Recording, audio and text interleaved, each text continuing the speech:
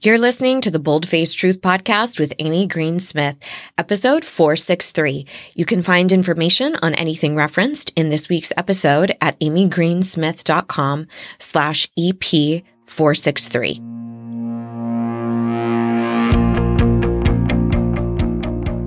Oh, well, hey there. Check you out listening to self-help pods and working on yourself. Fuck yeah. Quick question. You know those situations where your boss asks you to take on one more thing, or your partner asks what's bothering you, and you respond with a bold-faced lie? Oops. What would shift for you if you actually started telling the bold-faced truth? Everything. Listen, if you struggle with people-pleasing, perfectionism, and you could use some help with boundaries or speaking up, you are in the right place. Thank God. I am Amy Green Smith. I'm a certified and credentialed life coach, hypnotherapist, and keynote speaker. Fancy. And I've been working in the personal development space since the mid-2000s. Vintage. Sometimes I'll be solo, other times you'll hear from smart folks offering you easy-to-implement tools to help you tell the bold-faced truth. Yes. Well, hello, pod people. Amy here, and we are going to be jumping into a brand new series. So if you're new to the show, typically what I'll do is 3 to 4 episodes around one singular topic. I'll bring in a couple guest experts and we'll talk about how that particular topic has a bunch of different nuance. So today we're going to start talking about having a toxic relationship with overachieving or just achieving, period, as well as goal setting. And this is one of those areas that I think gets a bit misconstrued in the personal development space, where we become so interested in the attainment of the goal that we really fail to dissect, why do we even want this to begin with? And where did that desire come from? Is that desire wholly our own? Or has it been influenced by society? Are they congruous or are they incongruous? So I knew that if we were going to be talking about this subject, I had to dial up my pal, Tara Mcmullin, and she has recently written a book called What Works? A Comprehensive Framework to Change the Way We Approach Goal Setting, and it's going to be released next month in November. Happy October, by the way. I love the fall season. Oh my gosh, it gets me very, very excited. So I'm going to dial up Tara and see if we can't get a little more insight into how we should even approach goal setting, if we even should, if that is the wrong focus or where we should direct our energy. So with the hopes that we're going to get her on the line, I'm going to tell you a little bit about her. She is a writer, a podcaster, and a producer. And for over the last 13 years, she has studied small business owners, how they live, how they work, what influences them, and what their hopes are for the future. She also hosts a podcast by the same name as her book. It's called What Works? And it's really about navigating 21st century economy while leaving your humanity intact. She is also the co-founder of Yellow House Media, a boutique podcast production company. Her work has been featured pretty much everywhere: Fast Company, The Startup Muse, the Huffington Post, all sorts of awesome stuff. She actually lives in Lancaster County, Pennsylvania with her husband, which is where my mom grew up. And it's a very small sort of Pennsylvania Dutch area that nobody really ever knows about. So it's kind of fun that we have that in common. She lives there with her husband, daughter, 2 lovable cats that just kind of showed up one day and stayed. But her heart is still very much in the mountains of Montana. I can certainly appreciate that. I love the mountains. Love, love, love. So I'm going to give Tara a ring and see what we can find out about goal setting. But before I do, I wanted to let you all know that today and tomorrow, if you are listening the day that this airs, which is October 3rd, 2022, October 3rd and 4th are the last opportunities for you to get your application submitted for my brand new program that is called Worthy. Worthy period. And if you haven't heard about this, where have you been? No, just kidding. This program is a radically transformative, deep dive group coaching immersion and luxury retreat. So this program is going to span 9 months where we are going to be digging into all of the disempowering beliefs that you want to let go of.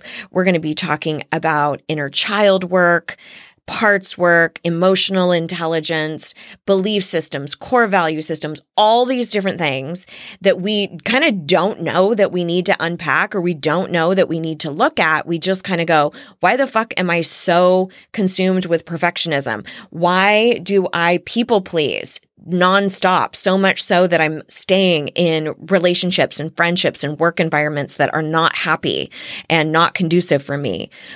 And how do I start shifting that? How do I let go of this investment in what everybody else thinks? And usually those sorts of behavioral tactics get to a point in your life where you go, oh shit, people pleasing isn't keeping me safe anymore. It's not working the way it did maybe as a child or even in high school. I need to start shifting some of this stuff. I know that just simply not liking myself, feeling like I am uniquely broken is influencing every fucking thing in my life. It's the reason why you might not want to start your own business because you are worried that maybe you're not worth it. You don't want to get back into the dating scene again because, oh, I don't know. I need to lose more weight, right? Like we have all these things that we tell ourselves are the reason why we don't go after the things we really want. And what it really boils down to most of the time is a really secure belief in self, understanding that you are enough already. You are worthy already. We're going to be doing every possible thing that we can to start shifting this and so that you genuinely believe that you are enough. I have just a few spots left.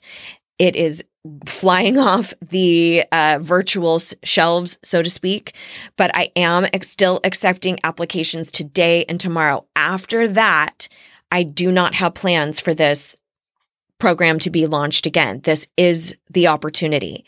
And like I said, we're going to be together for the better part of a year. And then we're going to go on this amazing luxury retreat in Cancun, Mexico. Wait until you see this gorgeous, gorgeous location. Lots of fun sister shit that we get to do in person with one another, kind of celebrating the culmination of all of this growth. And I have seen people create such dramatic differences in their life, severing relationships with folks that no longer serve them, manifesting friendships, work environments, partnerships into their life because they genuinely believe they're worthy of it.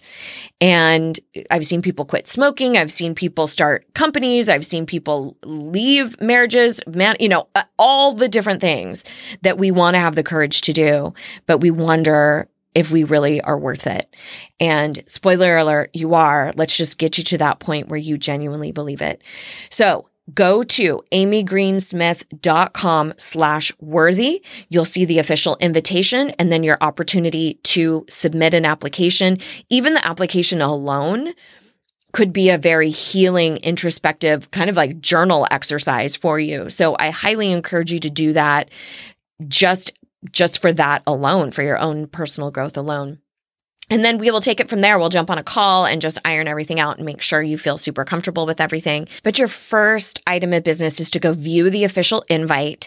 That will have all of the specifics, all of the dates and times, the entire curriculum, what our retreat center is looking like, all of the possible things that you would need to know about it. You'll find in that invitation, and then you'll see the opportunity to apply. Again, amygreensmith.com/worthy. And that application shouldn't take you much longer than 5 minutes or so. So it's not like you have to submit a dissertation or some shit. All right. So let's give Tara a call and see what she has to say about toxic goal setting and achievement.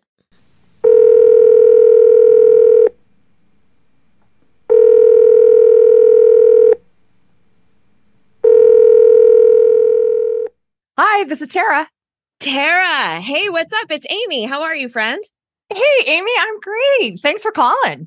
Yeah. So I know that you've been promoting this book about relationship to toxic goal setting.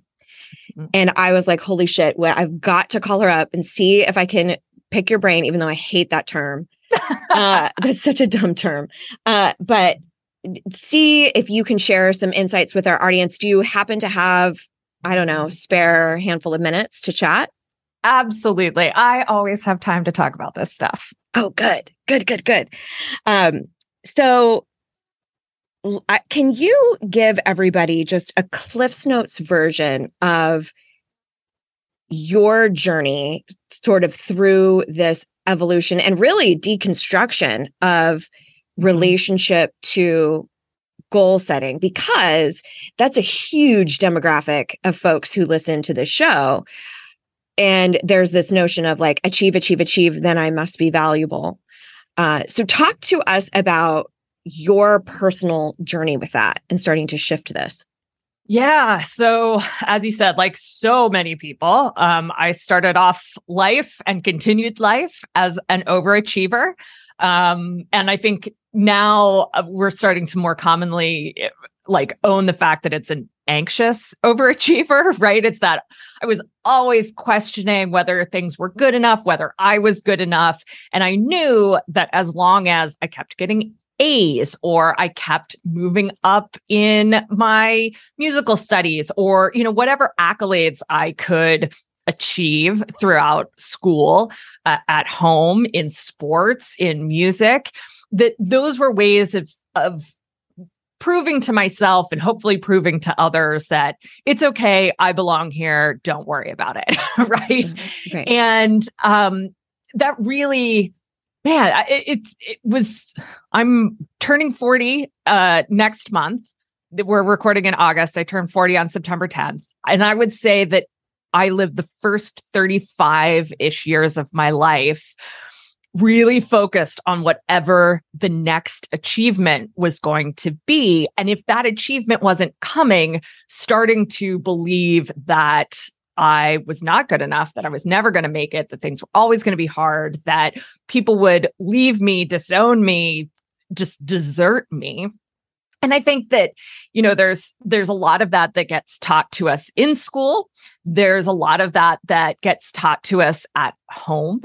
And there is a huge amount of just cultural stuff in the ether that gives us that message as well. And we learn to think of ourselves, to understand our identities through the lens of the marketplace. On the market, our identities are often mediated through our achievements. And mine very much was, to the point where I did not know who I was if I wasn't achieving things, right? Sure. And so about 5 years ago, I started to realize that this was not working for me, that the constant ups and downs of achieving or failing or just, doing fine for an extended period of time was not, it wasn't healthy. It wasn't sustainable. And, if I think of the next 35 years of my life, I didn't want to keep living like that. And so I started to kind of dig into where all of these stories were, why I believed the things that I believed. And as you use the word deconstruction, and that's exactly what it was. For me, it was a deconstruction of all of these different layers of stories, of narrative, of ethos, beliefs, that I had inherited either from our culture, from the marketplace, from school, from family, and really figuring out how those things were impacting my behavior, my sense of identity, my sense of satisfaction.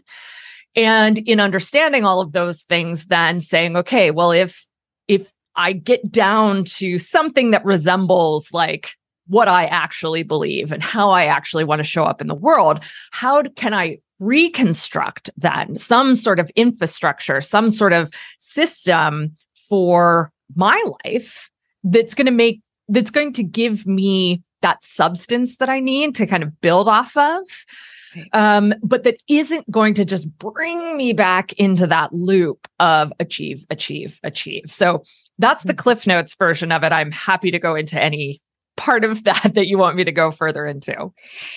This is brilliant because the first thing I started thinking about was how oftentimes when I'm working with a client or student who does identify as very high achieving and has, usually it's sort of a behavioral tactic throughout your entire life. It's not like you just all of a sudden become an overachiever. No. That's not really how it works. But I notice how they want to overachieve and quote win at personal development as well. And I'm always saying like, hey, this is not academia. You don't get better points if you complete more worksheets in my program. It's about who you're actually being. And that's what I'm kind of seeing as sort of a thesis throughout the entirety of your book is this is more about living and being in alignment with your values and what matters to you instead of like dropping down this scroll of like, look what I can do. Look at everything that I've done. I was also thinking about sort of the myriad of different ways that we're influenced. The first thing I was thinking of was, okay, well, this is white supremacy. This is patriarchy, right? Where we say, the masculine energy is produce, produce, produce, produce. You're only valuable if you produce. This is capitalism that we only value you when you're producing. And then I started thinking about where does that intersect with religion and families of origin and, marginalized identities. So I'm curious for you. I mean, you're like, duh, that's what the book is about. That's why I wrote the whole book. You're going to have to just read the book. But for you, I'm super curious specifically about family of origin and dynamics with siblings or no siblings, or was there any sort of familial influence of that message of you're only valuable when you're attaining achievement? Yes. So for me, that message wasn't so much overt or explicit, but it was very obvious that just under the surface, for me as a child, I knew that achieving made things better. So I come from a home of divorced parents, as so many people do, although they split up around 92. And at the time, I was the first person in sort of my greater friend group whose parents split up. And I definitely there were definitely different messages that sort of bolstered that thesis around if I achieve, I'll be okay. I would say one of the things that I think about often still is my dad. My dad, I love him. And also like he has this he has a way of talking about the people he knows that makes it clear that he is putting himself in that sort of social hierarchy, the social order. And so that certainly had an influence on me. Another part for him was that, the easiest way for him to relate to me was through sports. Still is. And it's great. Like I love the kind of sports relationship that I have with my dad. That's awesome. And part of sports for us anyway was competing and winning, right? I did not grow up in a household or in a sort of family culture where the goal was just to do your best or just to participate. The goal was to win. Yes. And I like winning and I'm very competitive. And I don't believe that that's some sort of essential part of me. I think it's an authentic part of me. I don't believe in that sort of identity essentialism, but it's also heavily influenced by the family culture that I grew up in. On the other side of that, on where I lived 99% of the time was with my mom, and my mom she has this like go-getter entrepreneurial personality, but in a really in a way where it's only like, I'm going to do what it takes to survive kind of way. Like she's tenacious as a survivor, not necessarily tenacious as an achiever, if that makes sense. Yes. And so part of, I think the way I engaged with that was, if I achieved, if I wasn't something she had to worry about in terms of survival or making it to the next day or making it to the next year, then that was better. Like she had enough stuff to worry about. She didn't need to worry about me. And so achieving was sort of like a way that I could be the one that was going to make it. I could be the one that was going to, she didn't have to worry about me. It was just, Tara's going to be fine because of X, Y, and Z thing that she's done or is going to do. And that, I mean, she didn't put that on me at all. Right. But that was how I responded to sort of that part of our family culture and that relationship that I had with my mom. And in many ways, absolutely still do. Yeah. Both my husband and I have that sort of dynamic with our moms where it's like, yeah, we're the ones that have it together. We're the ones that are doing pretty good in life and, worry about everybody else. You don't need to worry about us. So achievement really fit into that as well. That's so curious. I'm thinking about my two younger siblings and how we grew up with the exact same parents, with the exact same values and the exact same teaching methodologies. And all three of us interpreted them very, very differently. Mm-hmm. And so for me, the sort of the portal into achievement was around being the good girl growing up with such extreme dogma in the form of religion. Mm-hmm. And I know that there's a lot of that I see too with overachieving is, okay, do you like me now? Am I okay now? Can you approve of me now? And a way to do that is through achievement, or what I see consistently is the strive for perfection.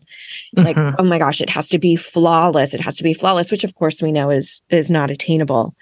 But one of the things that I'm super curious about in your process, because I have had the fortune to know you over the last, decade. And I do remember a very distinct time when you were like, I teach business. I don't teach thought work. I don't mindset. No, I'm not a life coach. Get out of here. And justly so. There's lots of quackery going on. So I understand. And now you've morphed into, we do need to give some credence to mindset work and critical thinking skills. Mm-hmm. And one of the things that I'm always fascinated by is the intersection between self-help or personal growth, whatever you would call it, that framework, and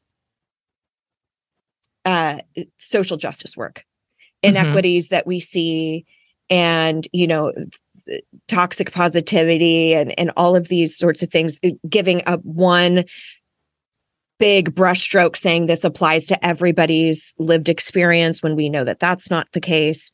So talk to me a little bit about how you have deconstructed or reconstructed your view of the self-help community as it relates to this pull to achieve. Yeah. How long do you have? No. So yeah, absolutely. To my positioning, 5+ years ago was very much around like, when you come into my orbit, we are here to do business. And it wasn't that I didn't believe that mindset work was important and that personal growth was important. It was that that's not what I know about. I know about this business stuff over here, right? And so, I would say at that time, let's say pre-5 years ago, I was often, when I consumed self-help, when I consumed personal growth, education work, I was totally into it. And also it seemed like a means to an end, right? If the end is achievement, self-help was the means to achievement. And so it was very instrumentalized for me. And it had been since I think the very first time I was ever exposed to self-help, which was as I think a junior in college when I did a very brief stint in Mary Kay. And it was the first time I'd ever heard, a motivational speaker. It was the first time I'd ever heard tapes of people coaching you through something, right? And I loved it. Yeah. And it was very much within this framework of if you do these things, you will achieve, you'll succeed, you'll rise up in the ranks. Right. And so that was 100% the framework that I brought to my understanding of self-help for the vast majority of my adult life. Then at that point, where I started to question my relationship with goals, it was also a questioning of my relationship with my understanding of personal growth. And I think first and foremost, when I started to question that relationship, it was a recognition that despite having value, very kind of collectivist, community-oriented values all my life. I've always been a hippie. My aunt called me a pinko commie when I was like 11 years old. I don't talk to her anymore. So I've always kind of held those positions, but I didn't realize how much those positions had been co-opted by this sort of individualist streak that runs so deep in the self-help and personal growth world. And so as I started to deconstruct my relationship around achievement and goal setting, it was also recognizing how far away from what I thought I was doing I actually was, and how far into that world of this is about me, this is about my success, everyone else be damned. And so originally, I would say the first few years, it was a lot of political relearning. And I don't mean political like as in partisan, but political as in like power analysis. Who has the power in different relationships? Who has the power to speak through a self-help book? What kind of power structure are they upholding through this idea? And just starting to notice that everywhere. And I think initially when you start to notice that, it is like such a huge turnoff. And you're just like, oh God, I can never engage with this subject matter again, right? And then as I think my understanding and my facility with these ideas has improved, I started to see personal growth as a way, like I can grow personally, but that doesn't mean growing away from, it means growing toward, right? So a lot of self-help is positioned in terms of the existing neoliberal social order, right? So, the white supremacy social order. So I move up the ladder. I become better than others by earning more money, being whiter, being more masculine, all of these things that our culture kind of places, not kind of, does place above other things. That is about growing away from the people who self-help might deem as losers, or those, the people who don't work hard enough, the people who don't hustle, right? We get all of those messages. And so that is a personal growth away from. Whereas there's a whole other body of work, sometimes labeled self-help, but often labeled sociology, personal essays, cultural studies, meditation, all of these sort of self-help adjacent fields, where there is an effort toward personal growth toward the community, right? How am I working on myself, and what am I exploring and practicing with myself that brings me into greater relationship with the world? And so for me, when I think now about what I want to get out of self-help and where I want my own body of work to sit, I think about it in terms of that personal growth toward. So is it working on yourself? Yes. Is that a mostly individual pursuit? Sure. And it can be a connective pursuit as much instead of a moving away from pursuit. This is what I'm hearing is if personal growth is telling you you're broken and we need to fix you and get you over here, then we're not doing anything dissimilar to corporate structures, to a lot of religion.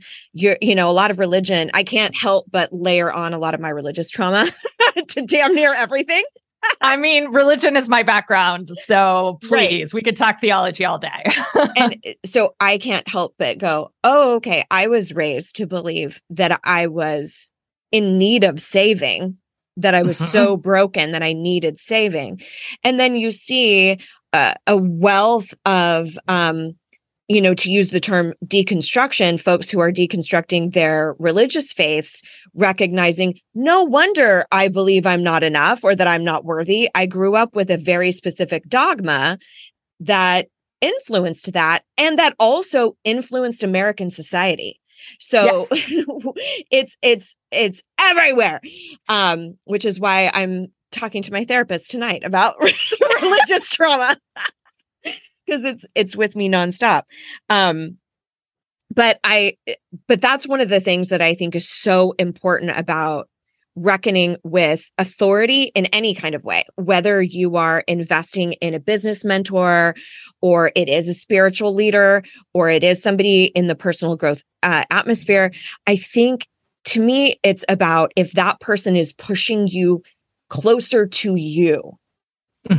That's what it's supposed to be about, is turning toward myself and who I want to be in this community, and not necessarily towards a specific ideology, or you have to believe this, or, that you are uniquely broken is sort of the phrase that I tend to use.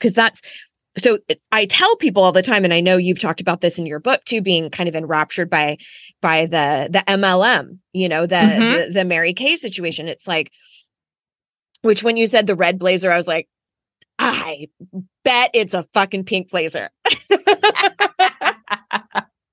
So I'm glad you outed yourself on the show. But I always tell them, like, listen, charisma sells. That's why MLMs work. That's why religion works. That's why businesses work. So recognize that strong frame, even from myself, when I share things emphatically and dramatically, I want you to internally say, that's true for Amy. Is that true for me? Because I'm not interested in making more Amy's. I'm interested in more people being aligned with who they genuinely want to be in this world. We have enough other bullshit telling us who we're supposed to be and what we're supposed to want.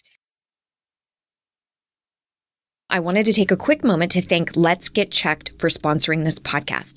Let's Get Checked makes professional health testing super easy by letting you get tested without having to visit a healthcare provider. Well, testing for what, you might ask? Well, they have a huge array of at-home testing kits, including women's health, men's health, sexual health, and wellness kits. In fact, I did 2 of the women's hormone testing kits, and it could not have been easier. And then when I received the results, I was able to simply forward them on to my naturopath to get her thoughts. All you do is you simply choose your test online. It will be delivered to you in discreet packaging with next day delivery. And then once your sample arrives in the lab, confidential results will be available from your secure online account within 2 to 5 days.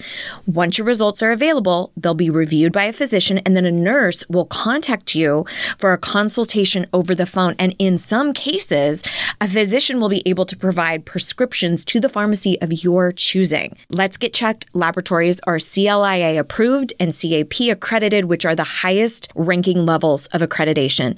Let's Get Checked lets you avoid uncomfortable office visits by providing you with access to home testing and professional medical consultations without ever leaving your home.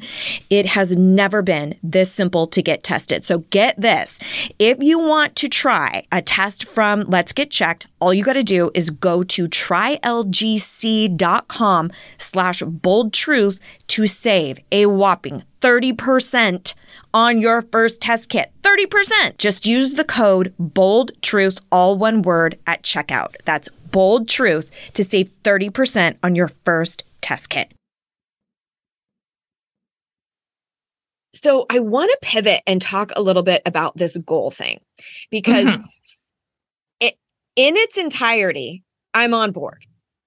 At the granular level, when I think, oh shit, I'm going to have to give up my giant G goals as how you, or big G goals. Yeah. I'd love for you to explain a little bit more of what that is. And then the theory behind, or what you found really in your research of why it's healthy to let go of those. And then we can dovetail into how the fuck do I let go of that? If that's what has been the sense of identity, because I can hear people thinking, wait, I'm not going to have big goals. Then what is it all about? What is it for? I mean, yes, welcome to me 5 years ago. Like realizing, oh, this is a problem. And then also, who am I without big goals? I literally do not have a fucking clue. Yes. So yes. Okay. So the premise of the book is around the idea of giving up goal setting and replacing it with an infrastructure for your life that is more conducive to satisfaction, to personal exploration, to a more sustainable way of planning out what you want to do in this world. Mm-hmm. And whatever that might want to look like for you. And I'm not here to take anybody's goals away, right? Phew. So yes, everybody, big sigh of relief. I'm not taking your goals away. I like to think of the kind of the system that I lay out in the book as a way of reframing however you want to think about goals. And I do lay out here's what I've replaced goals, big G goals with. But it's not necessarily a system that's there to replace all the other systems you have. It's a thought process. It's a critical thinking system that allows you to engage with whatever works for you in a way that is also aligned with where you actually want to go, what you actually want, who you really are, what your values actually are. So all that said, let me back up. Big G goals versus little G goals.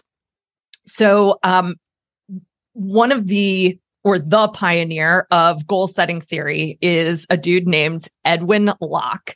And we're talking way back in the 60s now, the 1960s.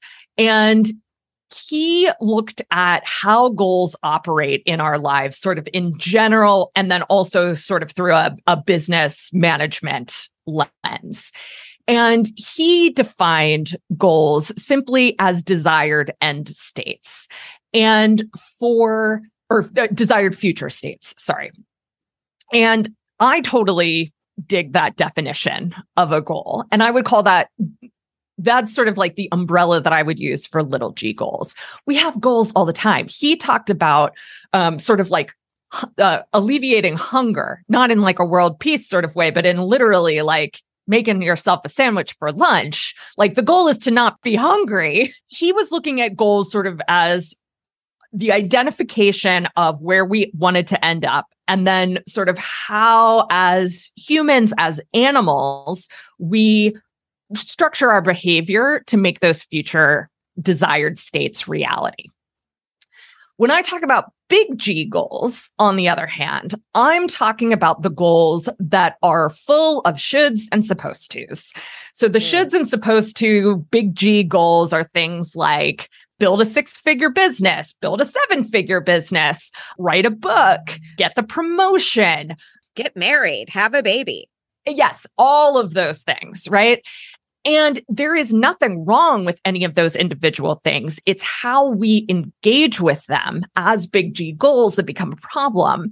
So building a 7-figure business, awesome. I'm here for it. Let's do it. Let's figure it out. And also, why is it that you want to build this business? Is it to create great jobs? Is it to make yourself a lot of money? Is it to put an idea out into the world in a really big way?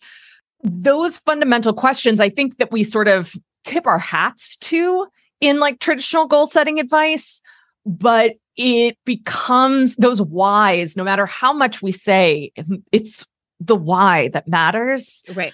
That's not how we actually structure our behavior. We structure our behavior in terms of the specific goal. And in then doing so, it's very easy to set aside that why and start to appropriate these behaviors that don't line up with our why and that don't reinforce the identity that we're trying to grow into, that we want to become. And so we become instruments of that goal rather than the goal being an instrument for us to use in terms of growth. So that's sort of like the big G goal piece. On the flip side, if you focus on why you want to build that thing. So let's say 7-figure business sounds really good. You like the idea of that. You like the idea of paying yourself well. You like the idea of paying other people well, the idea of spreading your message like that. What happens when we focus on practices, habits, routines, systems that focus on the why as opposed to the desired future state, right? So if I want to create jobs, what does that mean for the way I want to build out my products and services? What does that say about the way that I want to invest my money? And how then can I incorporate that into my daily life? If I want to have really strong relationships in my life, it doesn't necessarily mean that I have to go and, get on match.com and go find a husband, right? It means that I have a practice of cultivating deep intimacy in whatever relationships I have, right? And so that's the fundamental piece that I'm trying to change up for people with the book is instead of looking at what behaviors linearly get me from here to big G goal, what are the little G goals? What are the motivating factors? What's the why? What's the purpose? What are the values that I can actually build into my daily actions, my daily behaviors, and fully commit to those pieces so that it's not something that I'm putting off into the future. It's something that I am doing right now. And does that make sense? Yeah. And embodying right now. Yeah. What I'm thinking of is I see this a lot in my work where if women, those who identify as cishet women are in their 30s, 40s, or 50s, and they're single, the pressure is around that should of I need to be partnered to be valuable, right? Because of all these social constructs that say that your women are valuable based off of being a commodity to men. And if you don't subscribe to that, then there's something wrong with you, or you're, again, uniquely damaged. The thing that I find difficult to parse out, and I'm curious what your perspective is on this, is the difference between, or I should say, not the difference between, what happens when there is a collapse of both desires. There's a desire to accomplish the goal for the society at large. Like the society says, we want you to be married. We want people to be coupled. But then you also have a desire to genuinely share your life with somebody. And you genuinely want that connection and that camaraderie or whatever.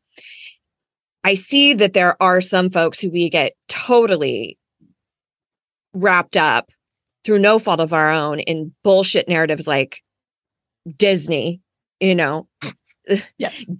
literally giving up part of yourself, like your voice or, your hair or whatever, in order to attract love. Right.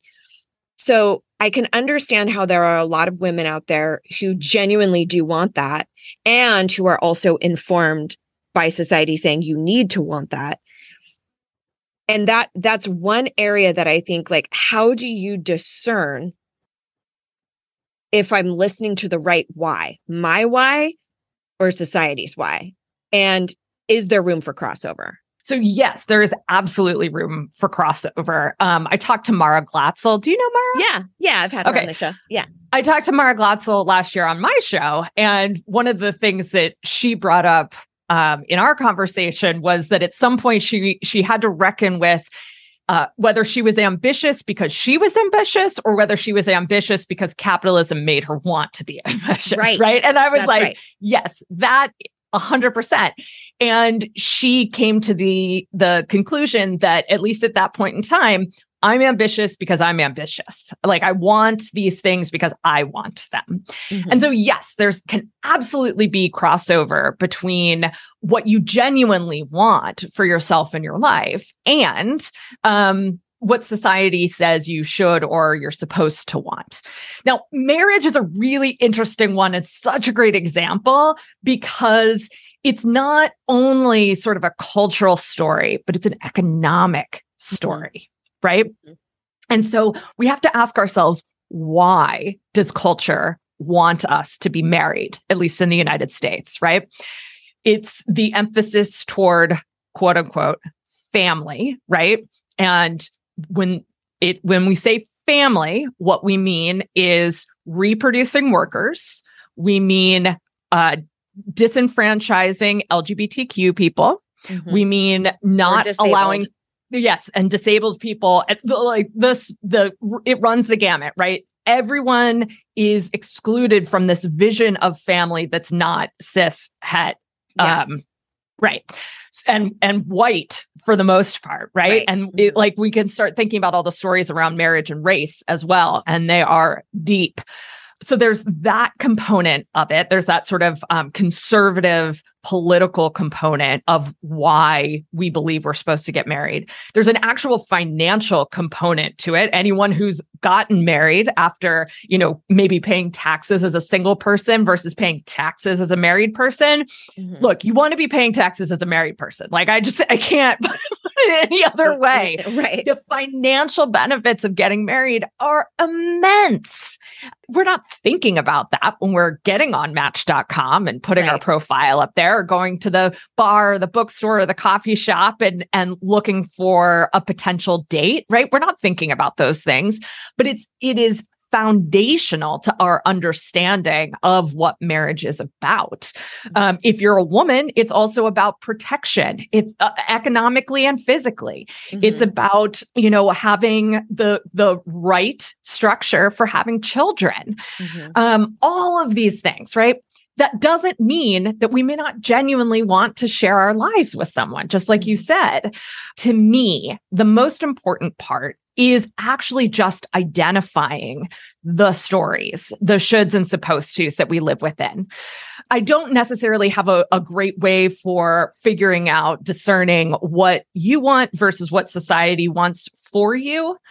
But when you can at least say, this is what society wants for me, and here's why, and here's who it benefits, because it's not that it benefits you most of the time, then I can say, okay, those are still things that I want. This is still a structure that's important to me, an institution that I want to be a part of. Cool. But I think so often those stories are just so silent. They're so ubiquitous that we are not conscious of them. That simply by raising our consciousness around those stories and the power dynamics at play, the financial and economic dynamics at play with all of the different shoulds and supposed tos in our lives, then we can actually have sort of a pros and cons of, whether this is something we want or not something we want. But otherwise, we're kind of flying out there without a map, without any kind of radar. And so just knowing the terrain of the cultural stories that we have been told and that have become just part of how we understand the world knowing that terrain gives us a way to navigate it. But without that map, we're not getting anywhere fast, for sure. I keep thinking it's almost like we're giving our stamp of informed consent. Yeah, on that's our a great goals, way to put it. right? Mhm. It's like, I see your bullshit out there, society, and I actually approve. I do want to get married. Yes. But I was thinking how there's many ways in which if we don't do this unpacking or be really scrupulous about looking at the origins and impetus behind things, is we get gaslit into, like, a perfect example is we think it's fucking romantic for our partner to ask our father for permission for our hand in marriage. And then we do it again at the ceremony. You know, like, could we feel any more like property or like we don't have agency to our own decisions? But we're gaslit into thinking it's so beautiful and so touching and so romantic. And while you're at it, wear a white dress to exemplify your purity. Anyway, Yeah. I get worked up. But one thing that I wanted to ask you about, there's a quote that you have in your book that says, critical thinking has created a more satisfying life for me than positive thinking ever could. Mm-hmm. Tell me everything. Yes. Okay. So one of the things that I keep kind of circling around, but haven't said explicitly as we've been talking, is that capitalism has a vested interest in keeping us unsatisfied, right? So the whole premise of consumer capitalism is that we feel needs that are not necessarily needs. We feel desires that aren't necessarily our desires. We feel broken in ways in which we are not broken, so that we will go and buy solutions to those things, right? And that could be as simple as like a pack of gum, or as massive as a home or a business or a college degree, right? Like we're talking orders of magnitude of Sure. vastness in all of the ways in which we think about ourselves as broken, think of ourselves as unsatisfied, and it's all, it is built into our culture. It is built into our culture that we have this perception of ourselves as, or perception of life as just always not quite good enough, always not quite satisfying. I saw a tweet this morning from a dude with a PhD who the tweet, and I don't think it was satirical, it seemed genuine. The tweet was something to the effect of, why is it that all people so seem to never quite be satisfied? Blah, blah, blah, blah, blah. First off, there are lots of people in this world who are satisfied and who do not have smartphones or, and I'm in no way wanting to glorify, a life that is difficult in very, very many ways, right? And the answer to his question is what is it with people that we're never quite satisfied? It's not a what is it with people. It's what is it with the system? What is it with the political economy that we live in? That's where the problem is, right? And so the reason that critical thinking is a key to satisfaction for me is because applying a framework of kind of figuring out what is an ad really saying to me? What is this display at a store actually trying to communicate?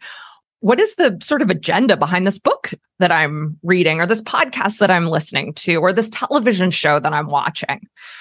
Even if there's not a clear political agenda, there is almost always a political narrative to the media that we consume, and certainly to the advertising that we consume. And so if I can bring a critical thinking perspective to that and ask again, in whose best interest is it that I want this product?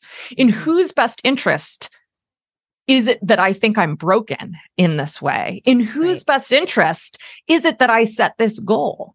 If I can bring that critical thinking lens to the kind of media environment that I swim in, that we all swim in, then I can better identify when I do actually want to buy something, because buying things is fun, right?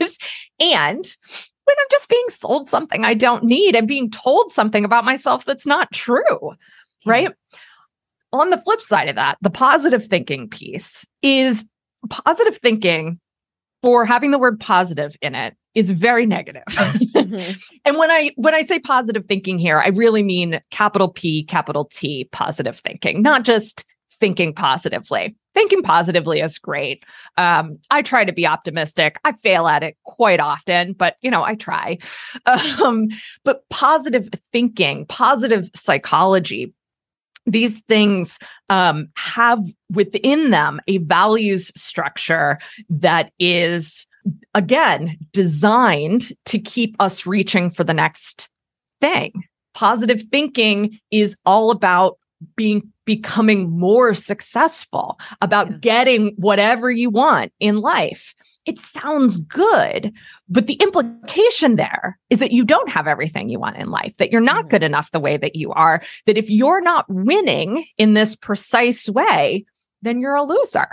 And to me, the sort of positive thinking with a capital P and a capital T subverts our ability to think critically about who we want to become, what we want to buy, what we want out of life, and inserts into that place a list of shoulds and supposed tos that's designed to give us a very narrow definition of what success and fulfillment looks like.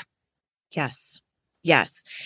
Yeah. I oftentimes will encourage folks to think or use even self-talk statements that are empowering, which is different per individual versus something that's just straight positive. So, for example, instead of, if you're feeling really down or really upset or overwhelmed, the goal is not to, once again, gaslight yourself and say, everything's amazing. I feel fantastic. The empowering thing to say to yourself in that moment is you are allowed to feel what you feel, right? It's not overly woo-woo and positive, but it is empowering. And I would also argue that thinking critically is incredibly empowering too, because you're able to space out, okay, what is the agenda? Because everything is appealing to the emotional centers of the brain, right? Because we know we make so much more decisions based off of emotions, even though we like to demonize emotions in our society. We make all our decisions that way, right? And so I think this is really interesting to go, what would it look like if instead of taking the message at face value of, oh, you need to be thinner, or you need to have bigger boobs, or you need to be whiter, or you need to be whatever, instead of looking at that and taking the message on, looking at the apparatus through which it is sharing information and going, what are all the cogs and wheels in here that have resulted in this very emotional messaging that are actually trying to complete another goal entirely? That's super helpful. I really, as someone who loves sort of the bridge between, woo-woo stuff and the scientific realm, I find that radically empowering to just go, no, let's just think critically about this. The problem that happens, I think, is belief systems and the subconscious running a majority of the mind, but we don't have to get into that. Yeah, I mean, to that point, it's a process, right? And, I'm 5 years into this process, having spent a lot of time on it in terms of my own body of work, like literally the job that I have, right? And so I have a lot of facility with looking at an ad and being able to tell you, well, there's this message, this message, this message, and this message there that isn't actually what they're saying in the ad at all. I feel pretty confident in that now. I did not 5 years ago, right? It starts with understanding and being able to recognize maybe one system or one belief that to that point had been subconscious, but now is at the surface. The more you play with that, the more you practice that, the easier it will get. And you can add new systems. And guess what? You'll start to notice things new. Like there's never an end point, right? Like this is not my end point. In fact, there's research that I was going to tell you about response to this that is not in the book. So like, for instance, Adorno, who was a Marxist kind of cultural theorist, has this concept of the culture industry. And his argument is that the media that is produced, film, books, TV especially, radio especially, at least at that time, is designed to pacify us, right? It's designed to not encourage us to use our critical thinking skills. And if you look at the media, I mean, that was in the 70s, I think. If you look at now what the media landscape is, I mean, it's all around us. And it's part and parcel with these giant franchise media systems, right? Why is there always another Star Wars coming out? Why is there more Marvel Universe movies? It's because that stuff is familiar. And yes, it's fun. And it, like, again, not taking it away from anybody. I enjoy the hell out of a great franchise too. But it doesn't make us think about a new world, a new set of characters, a new system of beliefs. We just stay in the same pattern. And then the other piece was from a media theorist named Marshall McLuhan. And he's the guy who coined the term, the medium is the message. And he studied television advertising in the 80s. One of the things that he kind of talked about, kind of theorized around, was that TV advertising is not actually there to sell you on a specific message. It's there to create this sort of overwhelming, emotional, erotic sense of need, of desire. And then the specific ad just sort of inserts itself for a moment within that. And then it goes away. And then the next ad comes and inserts itself into that desire. Critical thinking is so not something that we are encouraged to do on a regular basis. And I really believe that we would be much happier, much more satisfied if we used our critical thinking skills more, if we nurtured our critical thinking skills. And I think that right there is a poignant remark, because there are many situations where critical thinking is almost a privilege and a luxury, you know, where because of the extreme system that you live in, to really think about anything with that level of discernment, it's like, what are you even doing? Right? Like, really? What? Yeah. This has been so fascinating and truly such an enjoyable conversation, Tara.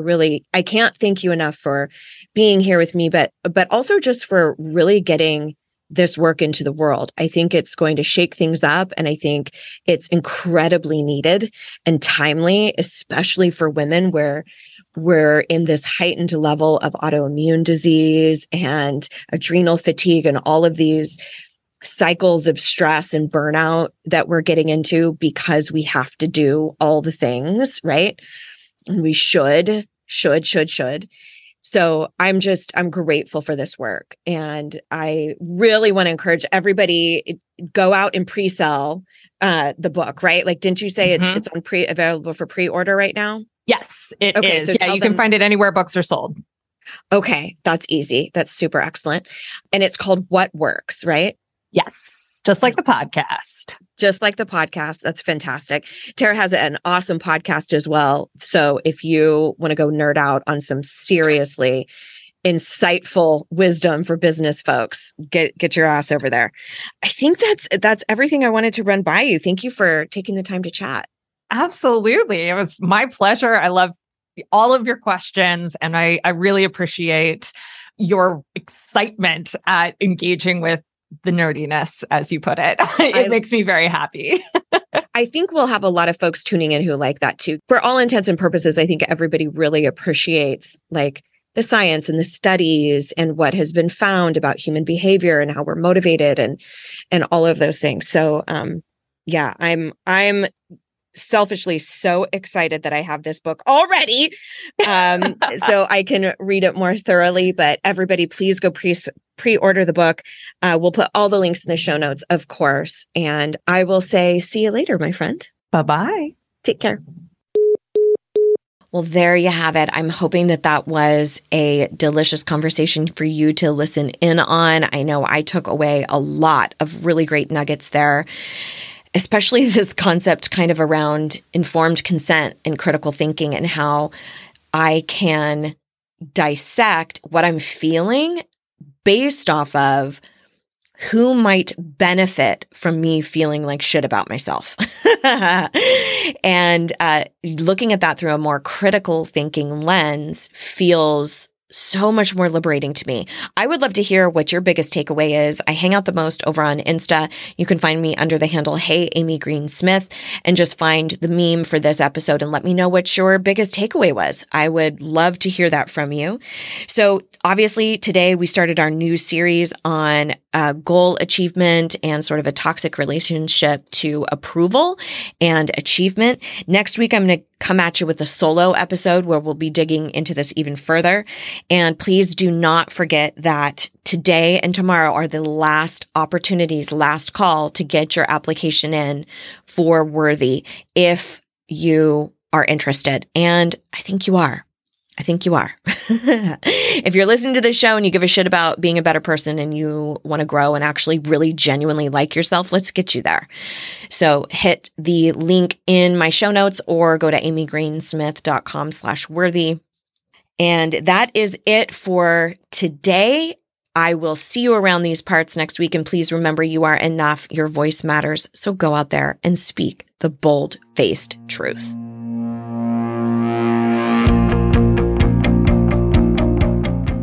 Okay, wait. Just one more thing. So these podcasts, it turns out, don't actually rate and review themselves. So I would be over the moon if you would leave a review, rate the show, subscribe, and tell anyone you know who needs to start speaking the fuck up for themselves. And if you do, I will give you a mini pig.